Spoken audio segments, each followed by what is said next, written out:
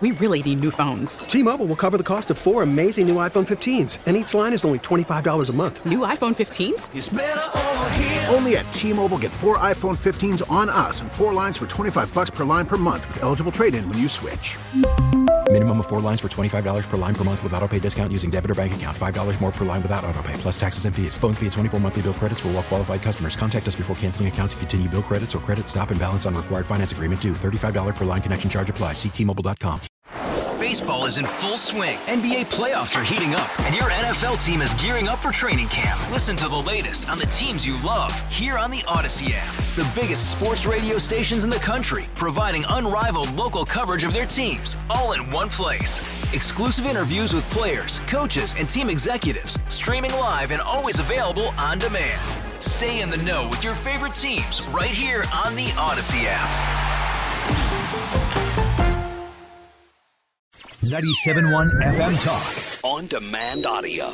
Daniel Flynn is with us this afternoon. He's back with us, senior editor at the American Spectator, the author of Cult City, Harvey Milk, Jim Jones, and 10 Days That Shook San Francisco. You might remember we had him on for that. But you wrote a piece, Daniel, you wrote a piece about all this Twitter stuff and everything that's happening with Apple and the Chinese as well. How are you this afternoon? Outstanding. Let me play this just because I haven't heard it yet. This is KJP in the briefing room just a few moments ago being asked about some of this stuff. We see this as an interesting or a coincidence, if I may, that he would so haphazardly, Twitter would so haphazardly push this distraction. That is a full of old news, if you think about it. And at the same time, Twitter is facing very real and very serious questions about the rising volume of anger, hate, and anti-Semitism on their platform, and how they're letting it happen. And, the president said last week, more leaders need to speak out and reject this.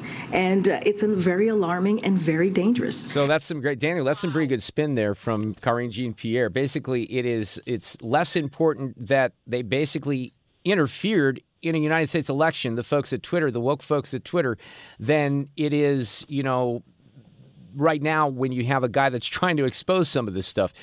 I'm stunned by it. I don't know what your reaction is overall. I'm not stunned by it because it's the template. It's the playbook. If you look at from 2016, when we found out from Durham's probe and from the Inspector General that there was all sorts of shenanigans going on within the Justice Department in order to sort of fabricate this Russian collusion hoax. By the time it all came out, it was old news. Who cares about that? And so the media justifies not covering that by saying it's old news. Here we have the same scenario where you had Twitter taking sides in an election, and now we find out that they did this, and the White House dismisses it as old news. What's remarkable to me is we do have a company, Apple, that has been interfering with free speech in China where there's people protesting in China, and they have taken the side of the Communist Chinese government. The White House's response to this is not to say, "Hey, this is un-American. This is despicable what you're doing, big tech." Instead, they don't go after Apple. They go after Twitter, who's trying to, with Elon Musk, the Elon Musk Twitter is trying to, reestablish free speech or some type of modicum of free speech on social media that was really missing in the 2020 election. So I think one of the more important issues here, and this is what we need to come, Elon Musk, Twitter, the folks that held back this information, that's one part of the story. And I think it is an important part. But to your point, Daniel, this is their template, right? I've been talking about media bias since the 1990s, especially when my friend Bernie Goldberg, left CBS and wrote a book called Bias about, what was happening in the mainstream media. So this has been going on for a long time. I know it because I've been exposed to it. I've worked with a lot of these folks, so I probably know it better than most folks. But in this particular situation, you have the Federal Bureau of Investigation, the Justice Department, that is directly involved with some of this stuff. Yeah, and that's the frightening thing, that they went out and gave these warnings to Facebook and Twitter saying that there's going to be some Russian disinformation coming. You better keep your eye out for it. And as a result of that, almost immediately thereafter, this story broke with regard to Hunter Biden and his laptop. And so they didn't directly say to them, suppress the story. But it gets kind of it gets a little bit shady where you have an arm of the federal government essentially running interference for the Biden campaign. knowingly, wittingly, or unwittingly. I'm not sure if they, if this was deliberate. But the fact that you had all of these deep state people, all of these guys like Clapper, that came out and signed this document saying that it had all the earmarks of Russian disinformation, the Hunter laptop story, that connected with what the FBI did, it just makes you wonder about them. And it may, you go back to 2016 and the FBI's involvement in all this with Peter Strzok and Page and all of these people.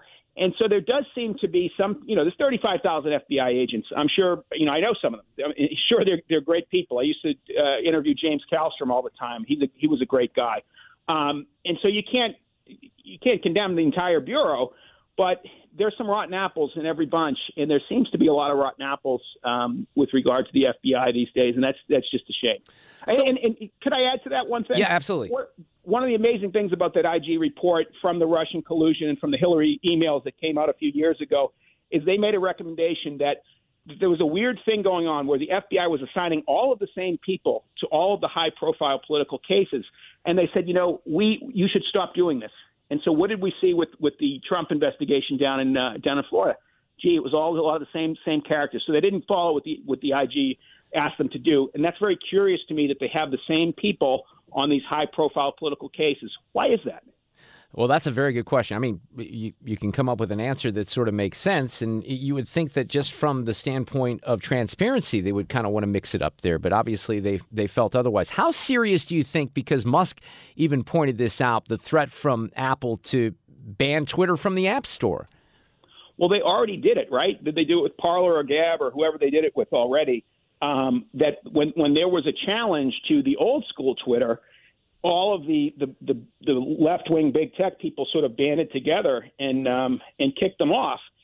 Now, could they do that to Musk's Twitter? That would be highly unpopular because there's all sorts of people using Twitter. I think I'm probably the last person that's not.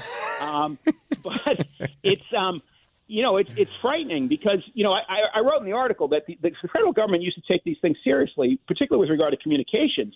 And it used to be the case that there were a few different radio networks, and they thought NBC was getting too powerful. And so they forced the Blue Network and the Red Network to split. And voila, you have ABC. That's how we have the ABC, American Broadcasting Corporation. It used to be part of NBC. The federal government made NBC split, and that's how we got ABC. You can look at Ma Bell and the telephone companies.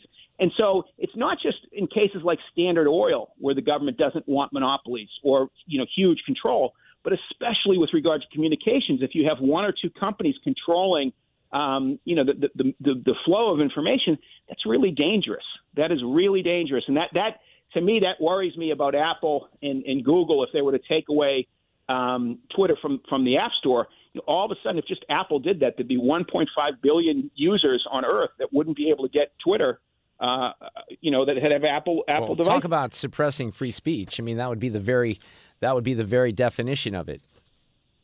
That's right. And they're doing that in China right now. They're working hand in glove with the Chinese government. So why wouldn't they do that here?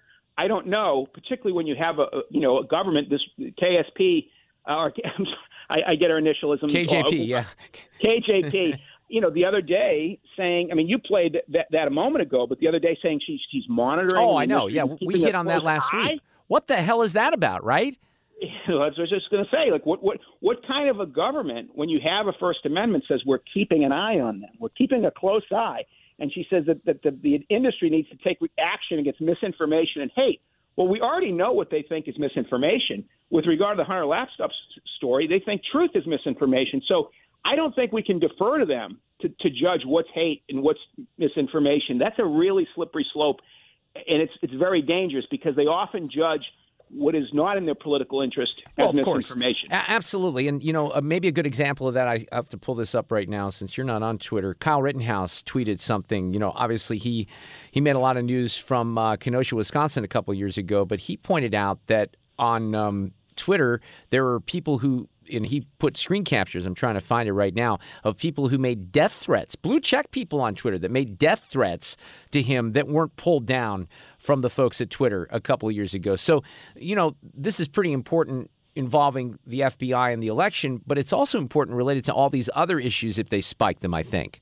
I definitely think so. I mean, if you think of this woman, Megan, I forget her name, but she's a Canadian feminist who tweeted that men aren't women. and they took her down from Twitter. Now she's gotten her account back under Meghan Murphy. She's gotten her account back under Elon Musk, but this is not some right-wing crackpot or something. This is a woman who calls herself a socialist and a feminist, and because she tweeted "men aren't women," and she tweeted other things to that effect, they took away her account. That's outrageous. It is utterly there's nothing that makes me more mad than stuff like that. And here's the problem, Daniel, as you know, because of the cabal that the mainstream media has, even in the aftermath of the Twitter files with Taibbi, they're writing him off as some kook. Most people probably don't even know that Matt Taibbi is by far not a conservative. He's a lefty, right? And they're just saying nothing to see here. If they're all on the same page, New York Times, Washington Post, CNN, with all this anyway, most people aren't going to think there is anything here, just the same way that they covered it up in the first place. Well, the funny thing is that they're creating new enemies, which is, it's not a good idea in politics to go by subtraction. You want to do addition. You want to do multiplication. You don't want to do division and subtraction. I mean, you point out this guy, Matt Taibbi, I used to remember him writing for Rolling Stone. Yeah, on climate change all the time. Climate change, but also he used to write about Russia. And I recall one time he said that the worst Russian leader of the last 100 years was by far Boris Yeltsin. And I thought, well, gee, I can think of another couple guys that were worse than him. And so it wasn't that this guy was just like a mainline liberal. He was far out there. Yeah, he was. Now he's on our side. Now Glenn Greenwald's on our side.